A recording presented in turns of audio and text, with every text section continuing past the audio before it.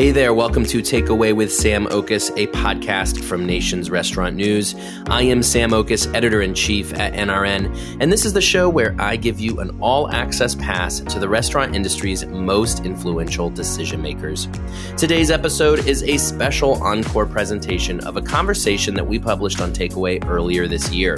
This is a conversation with Lauren Bailey.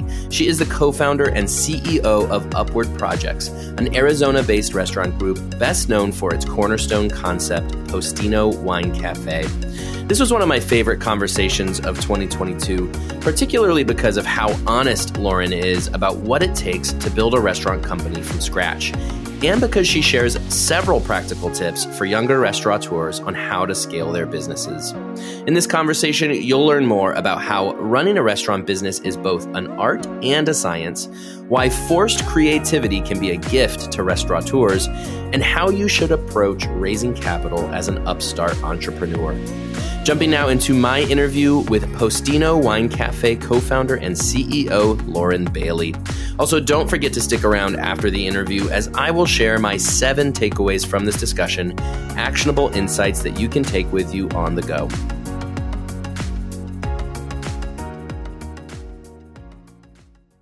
Okay, Lauren Bailey, co-founder and CEO of Upward Projects. Thank you for taking some time today. Lauren, for those not familiar with your group of restaurants, give us the quick synopsis on what this company is all about, how it came to be.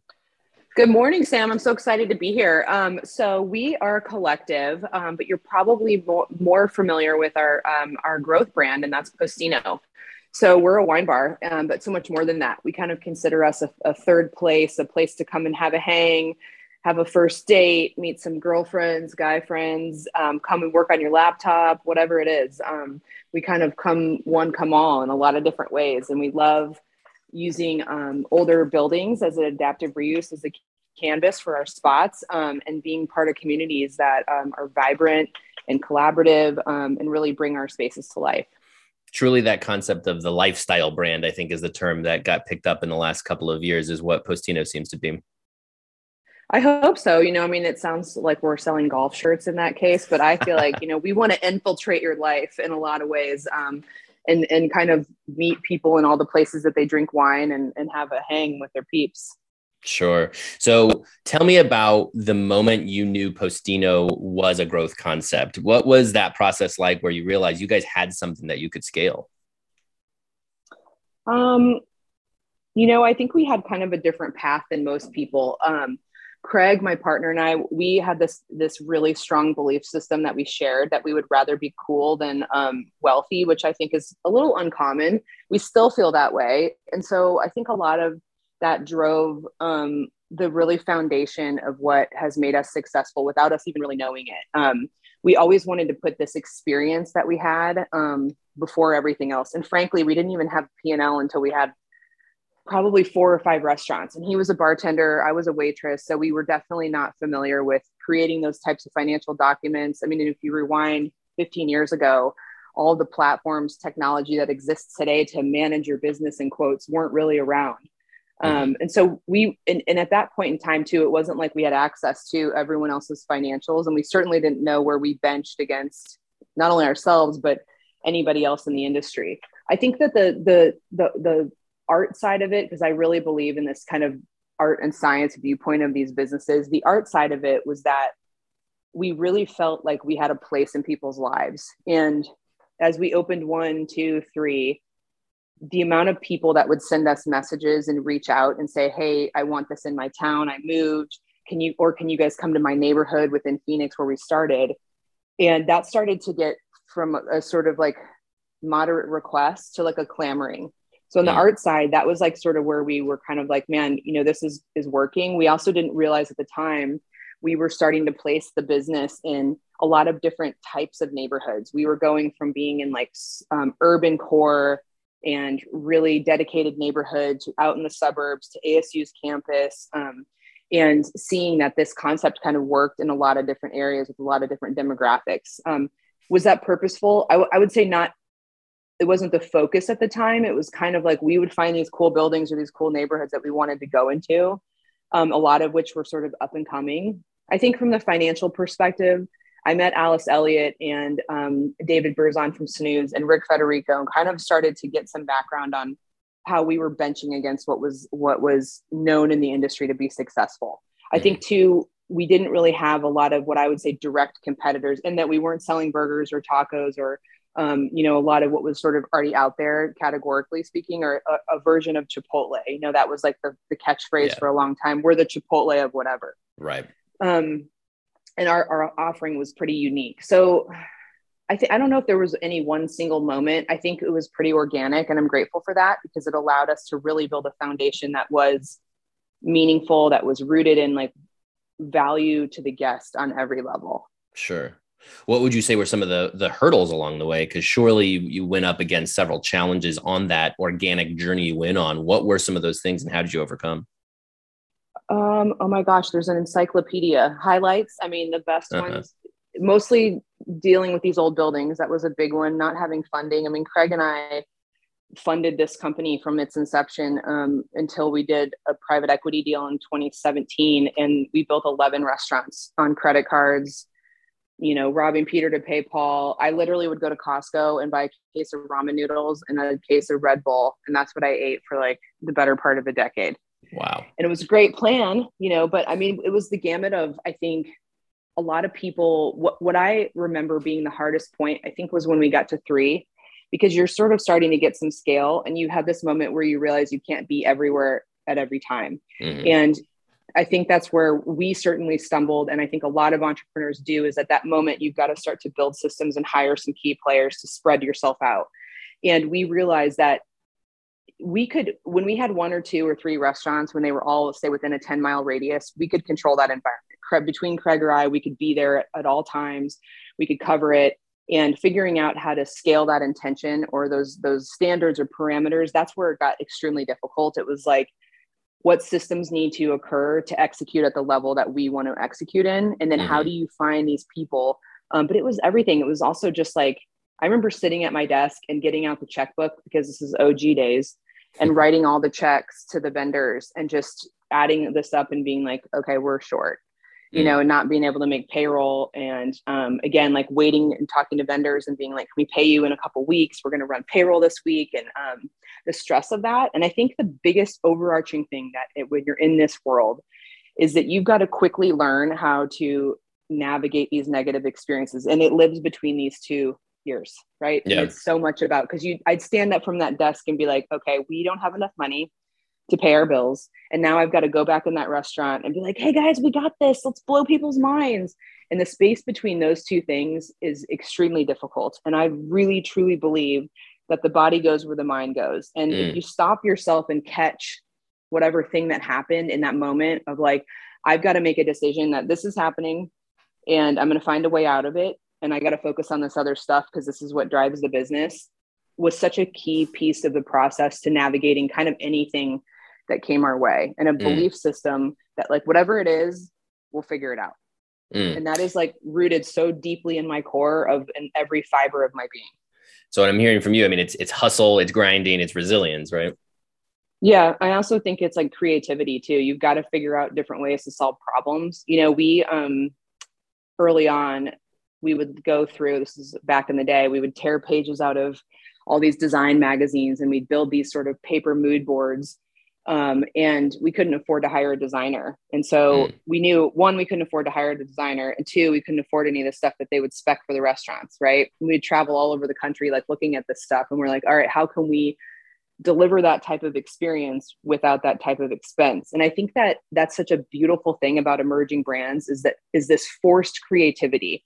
Because, I don't know if you're a fan of the Foo Fighters, but I love this story that they made one of their best albums in the garage of their home because they didn't have this studio. And their lead singer will tell you the story that once they became successful, they had this unbelievable studio. They could do anything they want. They had every resource. And he will tell you that was the shittiest album they ever made. And I think as an entrepreneur, like embracing this forced creativity that you have to solve problems and building a relationship with that is like the essence of what ultimately all these huge companies that have tons of resources travel all over to go see what people who are engaged in forced creativity are doing so that they can put that in their business. Right.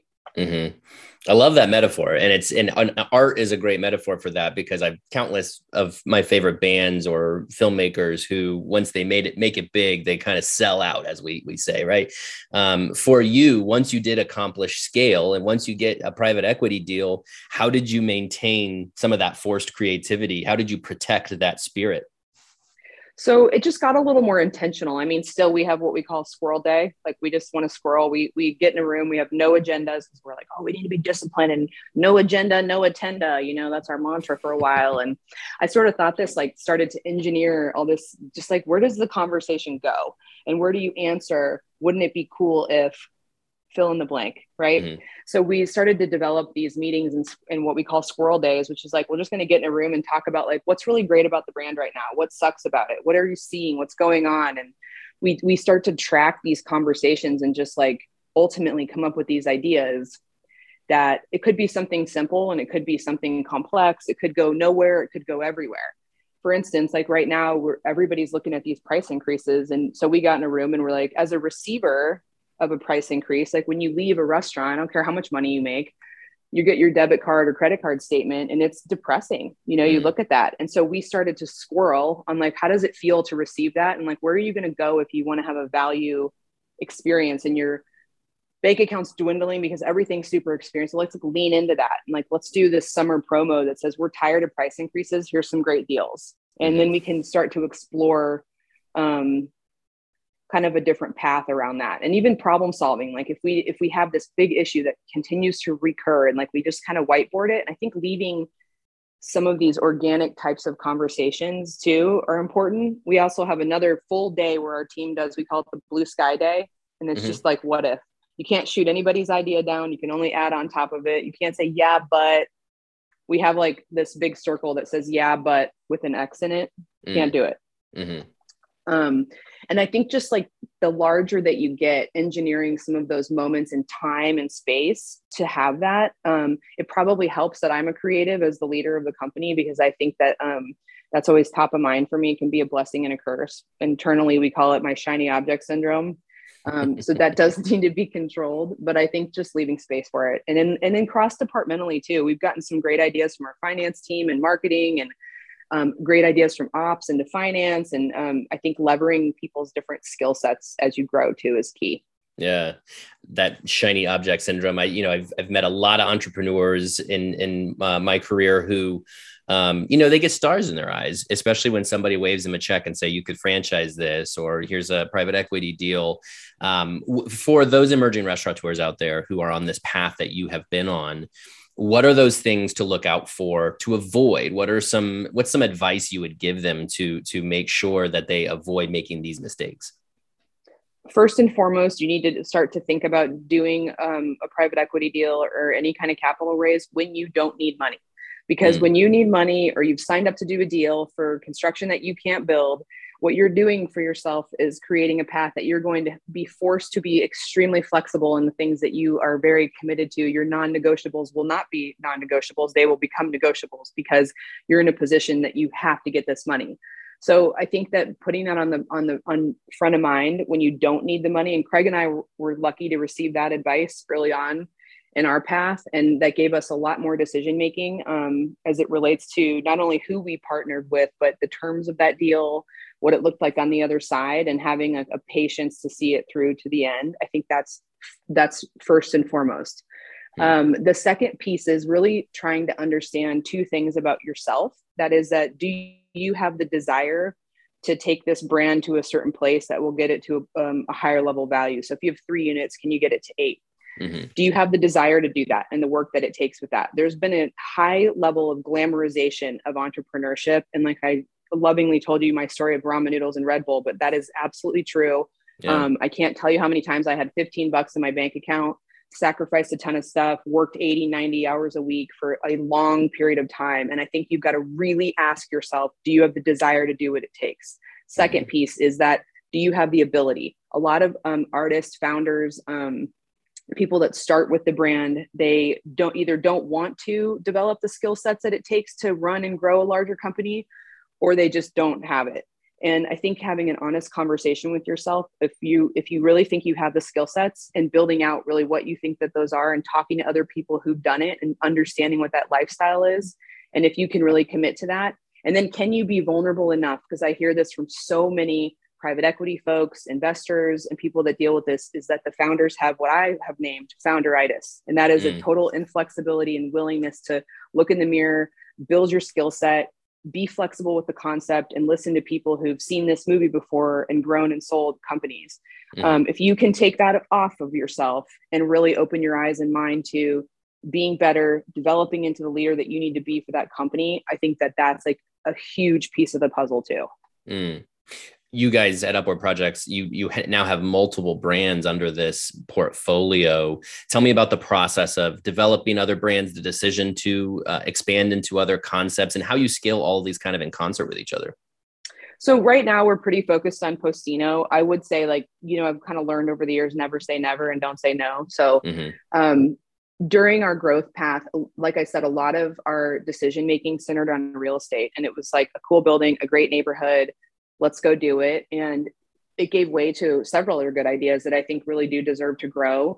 But for right now, I think Postino is so differentiated, and it's just got a lot of legs as we grow across the country, and our team's trying to focus a lot on that. So I don't know that you'll see a ton of those sites open. And I think that's the other huge thing for entrepreneurs and emerging brands, is to really try to avoid shiny object syndrome. Because to your point, you do get a ton of stuff thrown at you. We get calls almost weekly. Hey, will you open a Joyride? Will you do a Federal Pizza? And the level of discipline, again, as it relates to what you personally feel is your exit. If you're an idea person and you want to just generate stuff, get it to 2 or 3, or you want to be, the incredible Sam Fox, who takes a great idea and gets it to 25, and he'll tell you he's not the person to keep doing that. And he knows that. And I think knowing where you fall in that, sort of parameter is so huge. And for us, like, we really want to be focused on Postino at this point. Yeah. What is some other advice? I mean, you throw out some great tips for emerging operators for what to look out for, what not to do. What are other bits of advice you've picked up for those early stage growth concepts? What are some things maybe that you wish you had known when you were there? The training piece and people piece. Everyone says that, it's such a cliche, but I think I would have hired, we have an unbelievable VP of people and culture. I wish I would have hired him 2 or 3 years sooner, especially in this environment. That was 12 years ago. And if you fast forward to now, I would have onboarded that person way sooner. I would have been thinking a little bit more creatively about the capital to sort of interim capital. And like, I believe wholeheartedly in equity is the road to wealth.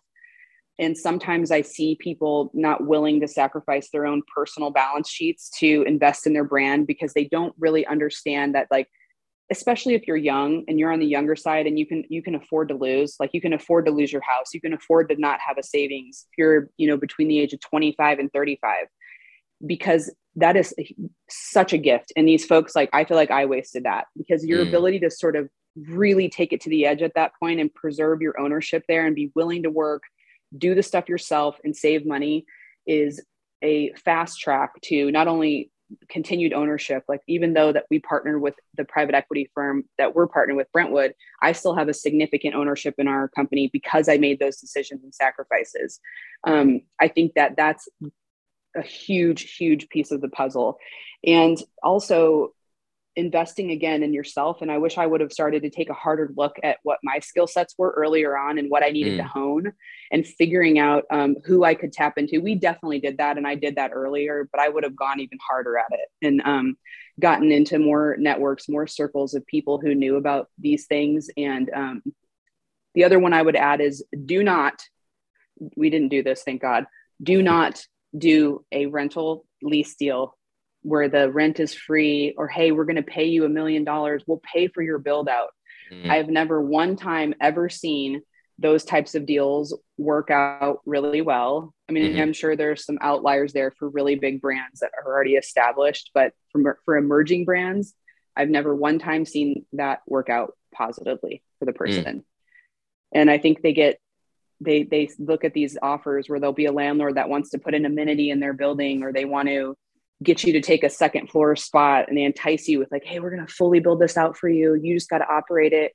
you could lose, so much money in the first 6 months. It's irrelevant. Real estate is everything. Sam Fox told me that one time, was like the greatest advice. He said, the next 10 deals that you do for real estate will define that company, making sure that you make really, really sound real estate decisions. Because let's say you've got 2 or 3 units and then you go sign up for a dog, and now that's going to drag down all your numbers and could effectively kill your deal. Because if you're trying to get, let's say, to 8 or 10 units to go get, an Andrew or any private equity company to invest in you, and you have 2 or 3, you're not even going to get a seat at the table because your numbers and your benchmarks won't hit. So those real estate decisions are critical. And I would find 2 or 3 people, 4 people that have done this before, that you can run those deals past them and say like, hey, for my concept, do you think this works? And I don't see that as often as I think I should from founders.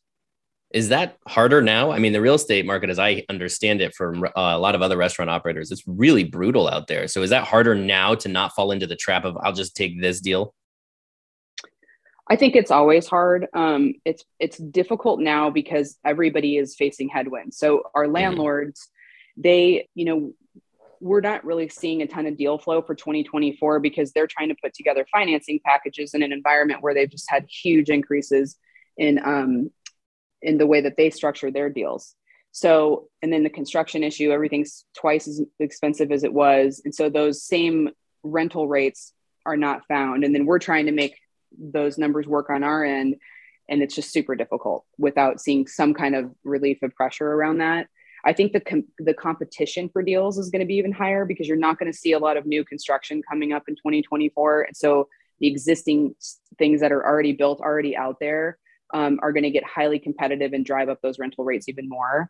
And then some people in our shoes, and a lot of people that are publicly traded or within private equity companies, you have to grow. So you have to go do deals. And so those companies are setting the tone for what these rental rates are. So for someone not in that case, you're going to pay a higher rent because effectively those folks in those situations are driving up the rate. So it's complicated from almost every angle. What I've experienced over doing this now for almost 20 years is that you see sort of highs and lows in the real estate world, but not usually all of these things all at once that are difficult. So it's definitely hot on my mind.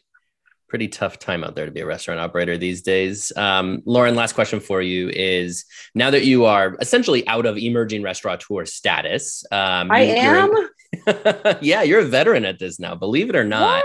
Okay, I simultaneously feel really satisfied and old all together at the same time. Go ahead and put it on your resume, by the way. Put it on your resume. That's official right here. Tell me about what's next. I mean, looking at Postino, you've established this concept. It's well known in the industry and obviously to its communities. What do you want to accomplish next? What do you hope to do with this brand? You said it's a hard time to be in the industry. I think it's a great time. I don't know. I'm a little Pollyanna on this whole topic. I guess I just believe, and through COVID, it was just this wonderful, amazing moment to hear people say, oh, what do you miss about being on the most when you're on lockdown? And they're like, my friends, my family, restaurants. And we're like, us, like, it was just this galvanizing moment to realize the role that we play in people's lives. And, myself and my team, I think when things get tough or we're facing a challenge, it's that we can always go back to that, is that we have this beautiful privilege to create these spaces that people come to do their most important things in life. They come there to go on a first date, to decide they're going to get married, to have a baby, buy a house, sell their business, whatever it might be. And we get to create that space. And I think for me, I just really love that. And not to get too like high level with it, but, doing this, it's not lost on me that this journey is the most fun. I've had every single one of my mentors at some point when I'm meeting with them, look at me with this like look of God, and I remember several of them saying to me what I would give to go back to experience what you're experiencing. And I think just taking a moment and stopping and realizing how incredible this journey is. Like, we just met with several of our teammates last night who have reached a point in their career with us that they were given equity in the company. And those are by far my favorite days ever. And they're so special. And I think just remembering that the journey that you're on and building something like this, and my partner and I, he always comes over early before we do these toasts to these folks who are going to get equity with us. And we always have these moments where we, reminisce standing behind the dumpster, drinking a beer, crying, and then patting each other on the back and being like, you got to get back in there, and that those are the moments that matter the most. And that's just not lost on me. And I just want to like soak it up, enjoy the ride, and feel it. I went to our location in Postino and Broadway in Denver, and I'm like walking down to the basement and I see one of those like dental office kittens, and it's a kitten like hanging from the thing and it says, hang in there. And I'm like, what is this?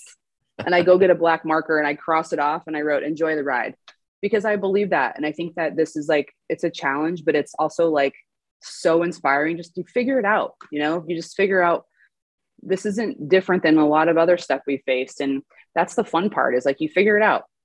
Yeah. Awesome advice. Lauren Bailey, thank you so much for chatting today. I really appreciate your time. Thanks, Sam. Great to be with you.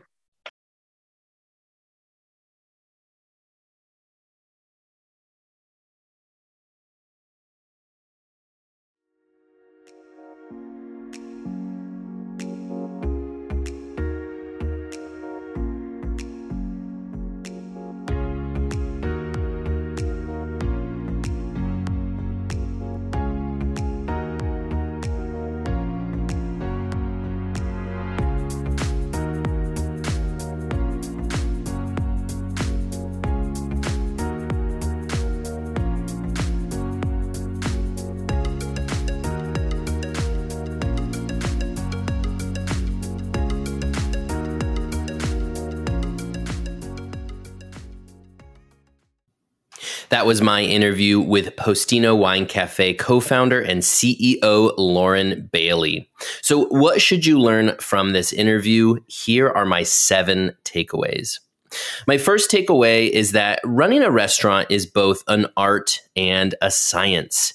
Lauren has this great way of explaining that the science of running a restaurant is your P&L, it's unit economics, it's your financials. You have to be responsible and make sure that you can pay your bills, that you can make money. But the art of running a restaurant is almost more important. As Lauren says, that is a matter of fitting your restaurant concept into your customers' lives. You cannot do that with an equation or with a spreadsheet. It won't tell you how to do that. That is something that is a little bit more of an art. And at Postino, they've really mastered that idea, the art of how to put a Postino into an individual community and find a way to make it thrive. My second takeaway is that your first big challenge as an emerging restaurateur is learning that you cannot be everywhere at every time. Lauren said that for her, this happened at about 3 locations. As she and her co-founder were building up this company, that was the point at which she realized this is hard. You cannot go to all of your locations and solve for all those problems that they're having all of the time.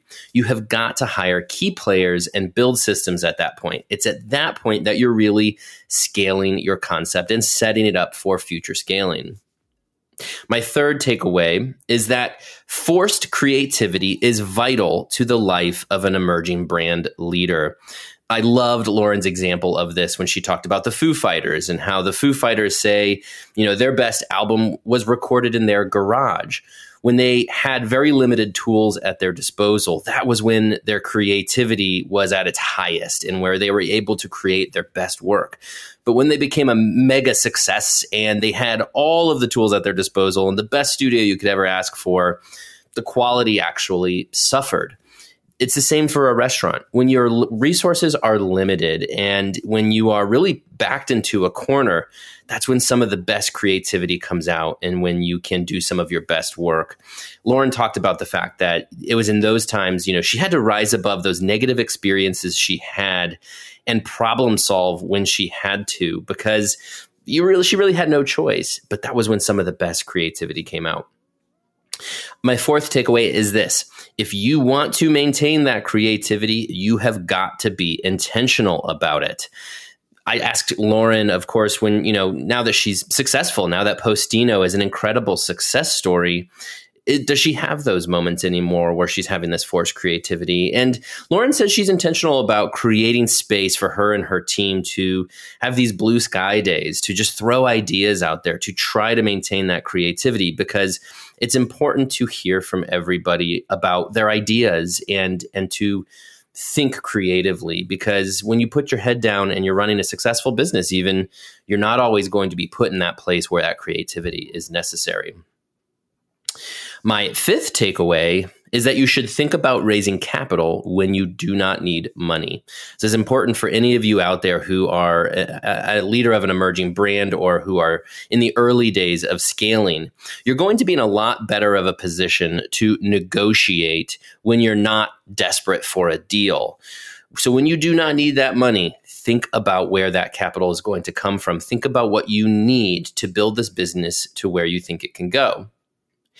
My sixth takeaway is that you should know what you want to accomplish with your concept and whether you can do what it takes to get you there.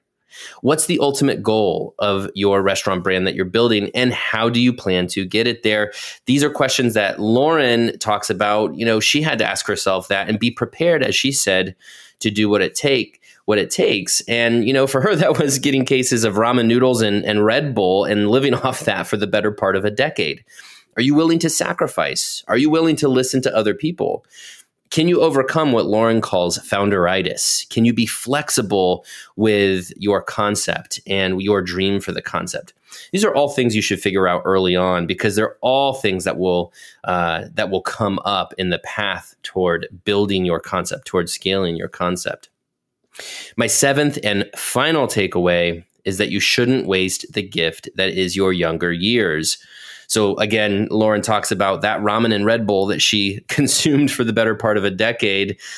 She was scrapping in her early years. She sacrificed, but she was also younger, as she said, and she was willing to put in that time. But beyond that, as she mentions, equity is the road to wealth. That's her theory. And you really have to invest personally and take some risks. It's a lot easier to take those risks, though, when you're young. You can risk your savings account. You can risk your house because, again, if you're young, you have probably some things to fall back on, or it's not as necessary. If, for example, maybe you don't have a family yet, you can scrap. You can get by. But you need to understand, too, what your skill set is at this time, and you need to know who you need to bring into the fold and what you need to work on of your own personal skill set. Those are things that can really happen a lot more easily in your younger years, as Lauren talked about. And so you should value this time when you are young, if you are young, to figure all those things out and to take some big swings.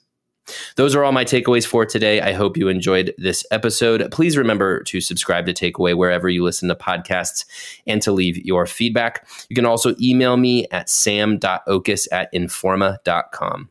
Thanks again, and talk to you next week.